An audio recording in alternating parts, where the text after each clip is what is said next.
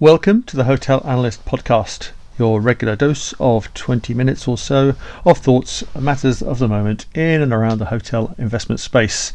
And as usual, you find me, Chris Bown, the editor of Hotel Analyst, joined by Andrew Sangster, the editor or director of Hotel Analyst, to chew these over. And we're starting by taking a look at what was said on and off the mic at the recent Marriott Investor and Analyst Day. Here was the big beast of the hotel space, Marriott, setting out the way it sees its own business moving and the world of hotels more generally over the next 3 or 4 years. It was a good, lengthy performance, a good morning of presentations and information, followed by a decent Q&A session too. And about the same point, although not very neatly segued, Marriott did announce also that it's brought out yet another brand to add to its stable, which they've snappily named 4 Points Express by Sheraton. Now that is going to be especially a conversion brand that they believe is going to help them pick up the pace across Europe, the Middle East and Africa. So we heard a bit about that too, but yes, some impressive looking numbers from Marriott as to where they see their business going over the next 3 or 4 years, how profitable it will be, but also quite a bit more colour on where we might see some more M&A activity as they look to fill in the gaps in their global business. Interesting that of the many regions they report, they consider themselves to be in the lead in only one, which is Central and Latin America, as well as the home US market. And so they're in second place in several other key regions around the globe. And I got the feeling they don't want to be in second place in some of those regions for much longer. Yes, it's an interesting session, this one. Like you, Chris, I cannot understand the logic of the new brand at all. I mean, the brand itself is a good idea. It's absolutely what they need to be doing, which is in that mid-scale piece, especially in the European market, they need to have a decent conversion brand. Absolutely. But if you're targeting at the European market, why would you choose a brand which is by far better known in North America? Well, yeah, and they've sort of been working on it in Asia, but it's sort of it's a bit of a legacy, not very kind of meaning very much kind of name in Europe, isn't it, Sheraton? It's bizarre. So there's 10 4 Points in Europe and 160 in North America. And that kind of gives you, a sense of where this all sits. And of course, it comes out of Sheraton, and it's quite weird to call it 4 Points by Sheraton. Kind of is like a sub brand, isn't it? It's ended up as, because I mean, and Sheraton again is not that well known in Europe. I mean, it's better known, but why not just 4 Points Express by Marriott or 4 Points Express by Bonvoy, which has been even more creative, I think. But why not? Why bother with 4 Points at all? And either create something new or have a spin-off of a better-known European brand.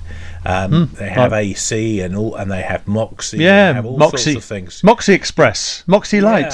Yeah. Well, you see, that's my other issue is the Express, because this is a conversion brand. Yeah. And Express really, you associate that, thanks to Holiday Inn Express, you associate that with new build properties, very, very hard brand standards. Right. That is not what you're going to get with this. So unless the Express reflects how quickly it is that owners can convert their properties, is not really much of a consumer proposition, I would suggest this. So it's a big fat fail, in terms of the name. But you look at it, though, I think it looks a very compelling proposition, name aside, and I'm sure it will, despite its name, do very well. I mean, at the end of the day, there's a lot of things awfully named which succeed. And, but I do wonder, how much the brand people at Marriott HQ got paid for this, because they're really having us a Friday afternoon job, it looks like to me. But, yes, more impressive was the way they're being much more clear on fees.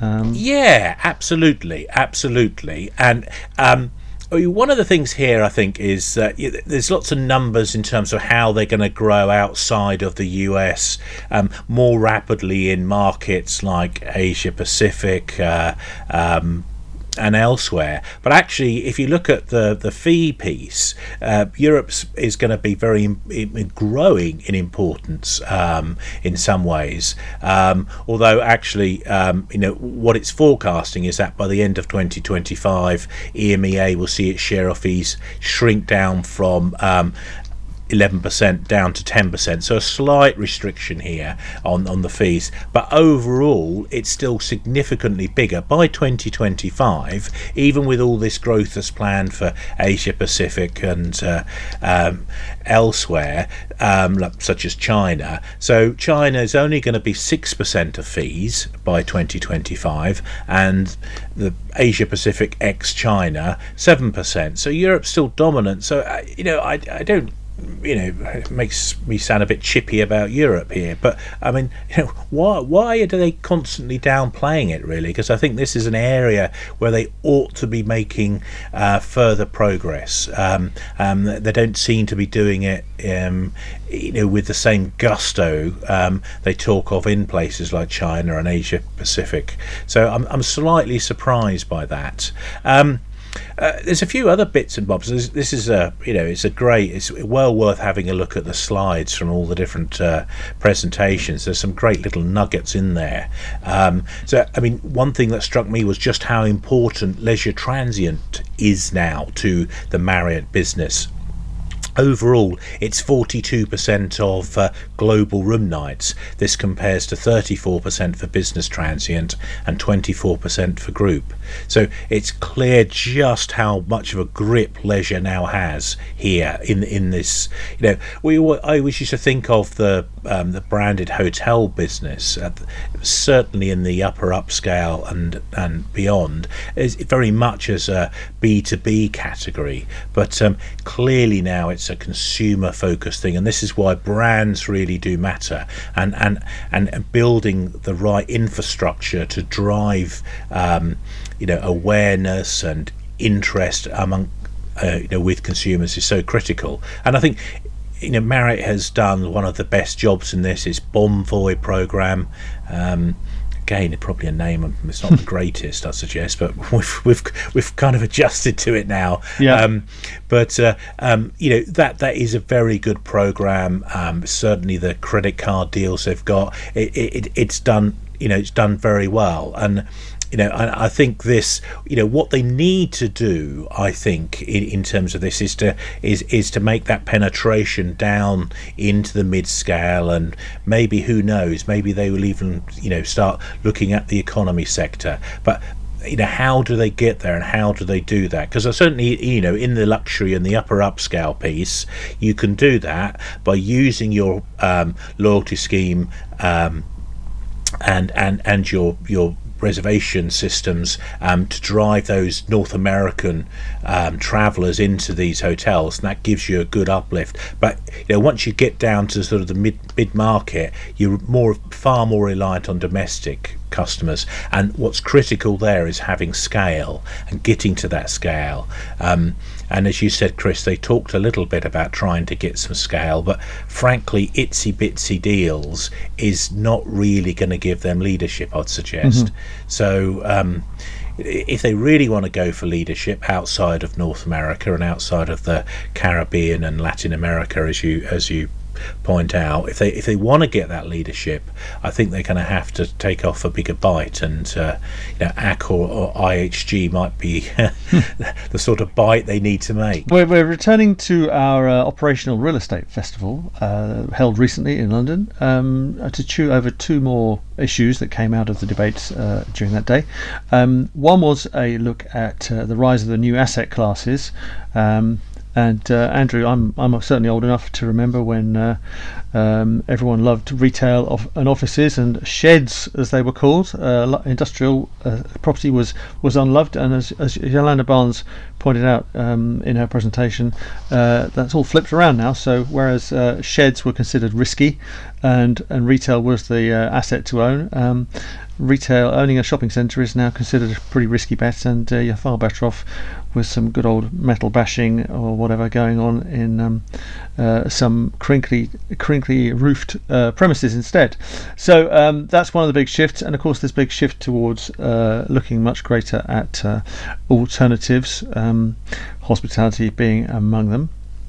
So that was one of the big flips that was talked about in terms of the way the world of investment has gone over the last few years. And the other issue that came up was perhaps a bit more of a breakdown and looking at those different alternatives and which are performing very well. And we had a presentation from Eduardo Gili, a research analyst at Green Street, who showed us how yields have changed over the last few years. We also heard from several businesses that are working to rework existing assets, and one particularly standout presentation came from the European investment group ECE, who own lots and lots of retail and shopping centres, and have realised in the last few years that they need to do something a bit more interesting with them to extract some more value. So they're switching office buildings into hotels. They're building the new Ruby in Rome, and they are repurposing various bits of their retail asset base in some quite interesting ways.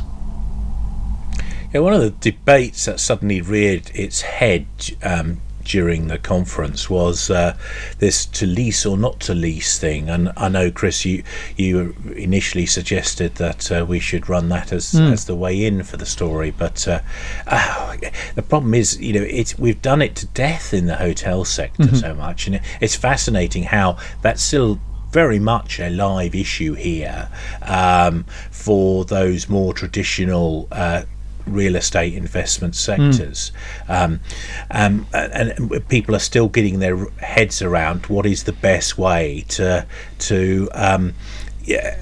have some impact on the operational element. What's the best approach? And the Green Street presentation, where they looked at what they called alternatives, which covered everything from sort of hotels, but also included stuff like self-storage, included stuff like data centers, cell towers, and all this kind of stuff as well. And how you actually have a exposure of that to that operating business. And he was very much still sort of putting forward the idea that you can have a tenant-landlord relationship on that traditional lease structure, or you can go the way of alternatives and have a kind of owner-operator structure.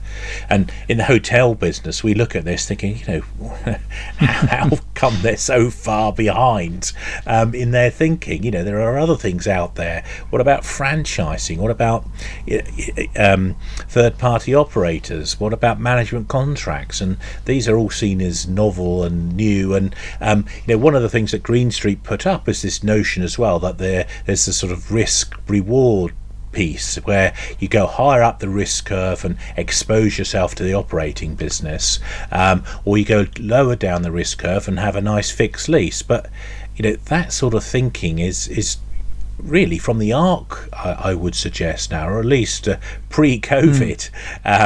So in terms of that, because retail was already in meltdown before we had the COVID lockdowns. It's already hugely problematic. Already it had clearly shown that that 25-year triple net lease just is no longer fit for purpose with that. And now with the surge in the work from home trend, the same thing has happened in office as well. So I really do think that this notion of having a lease and it being less risky is not true.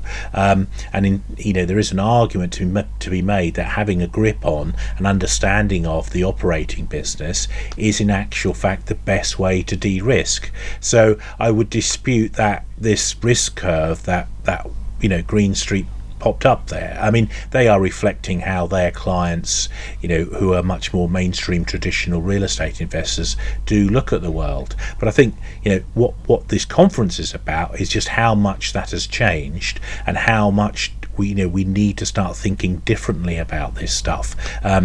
Certainly in terms of the lease itself. I mean, the lease is not a problem in and of itself. I think you can have a lease structure within an operational real estate investment asset class, and it worked fine. I think we had Pandoc speaking at the event, and they're clearly a great example of how you can make it work. But what Pandocs are, they have a deep understanding. They're experts in the operating business as well. They have a deep understanding of that, and indeed they do operate a number of their hotels themselves. So I think what that gives them is this capacity to both do the lease and understand what's going on, or where necessary they will go and directly operate it themselves and become that owner operator that Green Street talks about. So there are both approaches are on offer, and both actually work. But the key thing is not the contract. It's not whether it's leased or it's a management contract or franchise or what have you. What matters is the level of understanding about that opco piece, which is what has been missing so much in that traditional real estate investor approach. And in fact, what we very much heard from Yolanda Barnes, from UCL, and with her presentation is, look, you've got to, those old ways of doing it are very 20th century. You've got to think now in a 21st century way, and understand you've got to get to grips with what is going on inside the building. And that's the message that sort of comes through overall from what we talked about at the operational real estate event, and what is talked about more broadly in the markets we're covering. Now we're going back to look at the hotel sector again once more, and particularly take a look at the growth in mainstream interest in the all-inclusive resort offering. It's something that there does appear to have been a fundamental shift in consumer demand for all-inclusive holidays and all-inclusive breaks since the pandemic. It does seem to be something that is a change that is enduring. We saw Hyatt early on acquiring Apple Leisure, and those Apple Leisure resorts then performing way better than Hyatt had even hoped they would, which has done them very well. Looks in the rearview mirror to have been excellent timing, but the others are still jumping onto the bandwagon. And most recently we've had Accor's Ennismore division announced they're going to be launching a big all-inclusive platform, taking the learnings they've got from their Rixos brand, which has got some very large all-inclusive resorts, and appending those experiences and those learnings onto some of their other brands, building bigger properties under some of the other brands such as Swissôtel and expanding them out into Hyde, Mondrian, SLS and Fairmont in future. So it's a sector that's going very well. You need scale, because you need to amortize that cost of that all those free lunches and dinners and breakfasts, but get the scale right, and it can be quite profitable business. And as demonstrated by some numbers recently from Club Med, who of course were one of the early adopters of the all-inclusive concept. They're still going great guns, expanding their business, growing the scale of their new openings, and gently pushing their existing ones up market to improve the returns. They of course are also getting big time into the Chinese market, bearing in mind they're now backed by a Chinese developer. But it's an interesting space, this all inclusive, come in for the day or come in for the weekend or come in for the week business. And we're seeing no end of people looking to take a concept and expand it in many different ways. And one of the other ones we've just had a quick look at was an American brand called Great Wolf. They produce kind of water park based leisure destinations, and they seem to be out in the UK picking up the odd tired golf course here and there and reformatting them to produce one of their resorts. Interestingly, they're backed by Blackstone, who don't all that often get it badly wrong. Yeah, I mean, this again, this comes back to risk reward and changing perceptions. So historically, investors were very wary about the resort sector, but I think that's because they were looking at it from a sort of asset-backed basis. And you put your money into a resort, and there's not really that much in terms of an alternative use if the wheels come off it.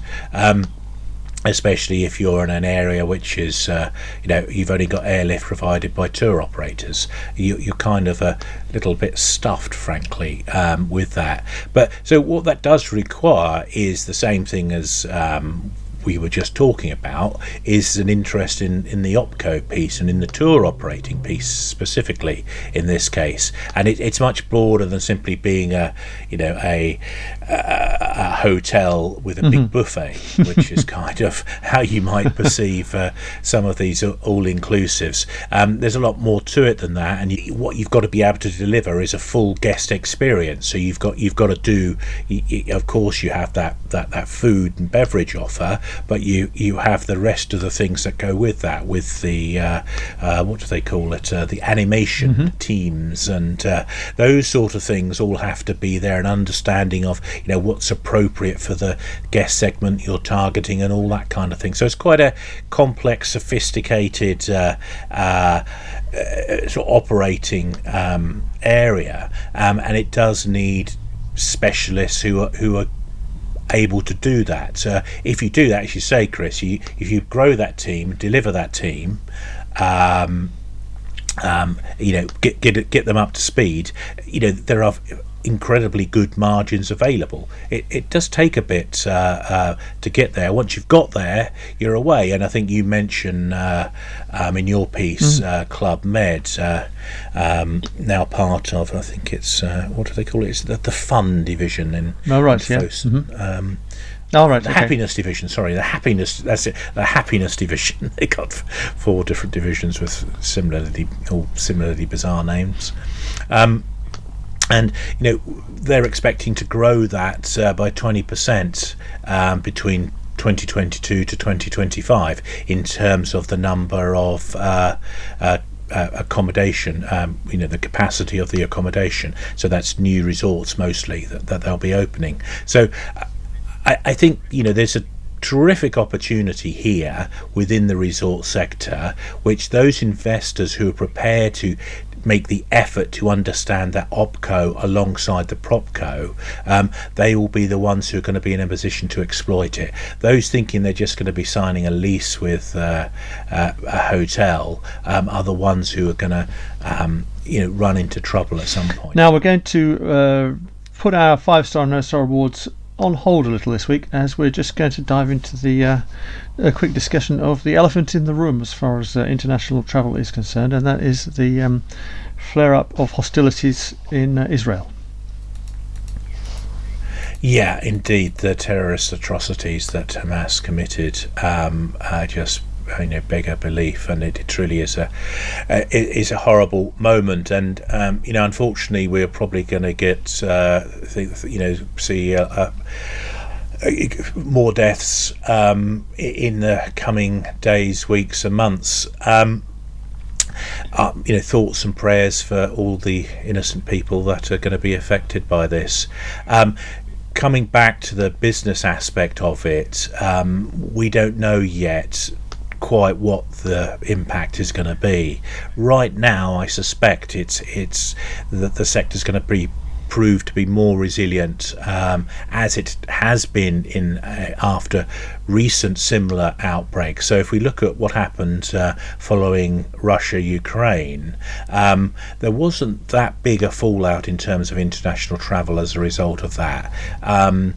So I hope that this is going to be the case here, but I rather suspect we've already seen tourists, Jewish tourists, Israeli tourists in Egypt who were shot dead, along with their tour guide, actually, their Muslim tour guide in Egypt. So I think that is clearly, if there's any signs of further unrest and this dispute, this conflict broadening and widening, then I think it's going to have quite a profound effect. I suspect that the Americans in particular are going to be very wary of the whole Middle East region, and indeed, we're already seeing in Israel itself that the British Foreign Office is evacuating its staff and its non-essential staff and their families. So it's a clear indication, I think, of how seriously this is being viewed and just how the risks involved here. We just have to hope that this doesn't escalate into a broader conflict, and once again express our deep sympathy with all those innocent victims that have been impacted. And on that salutary note, we'll say goodbye for now.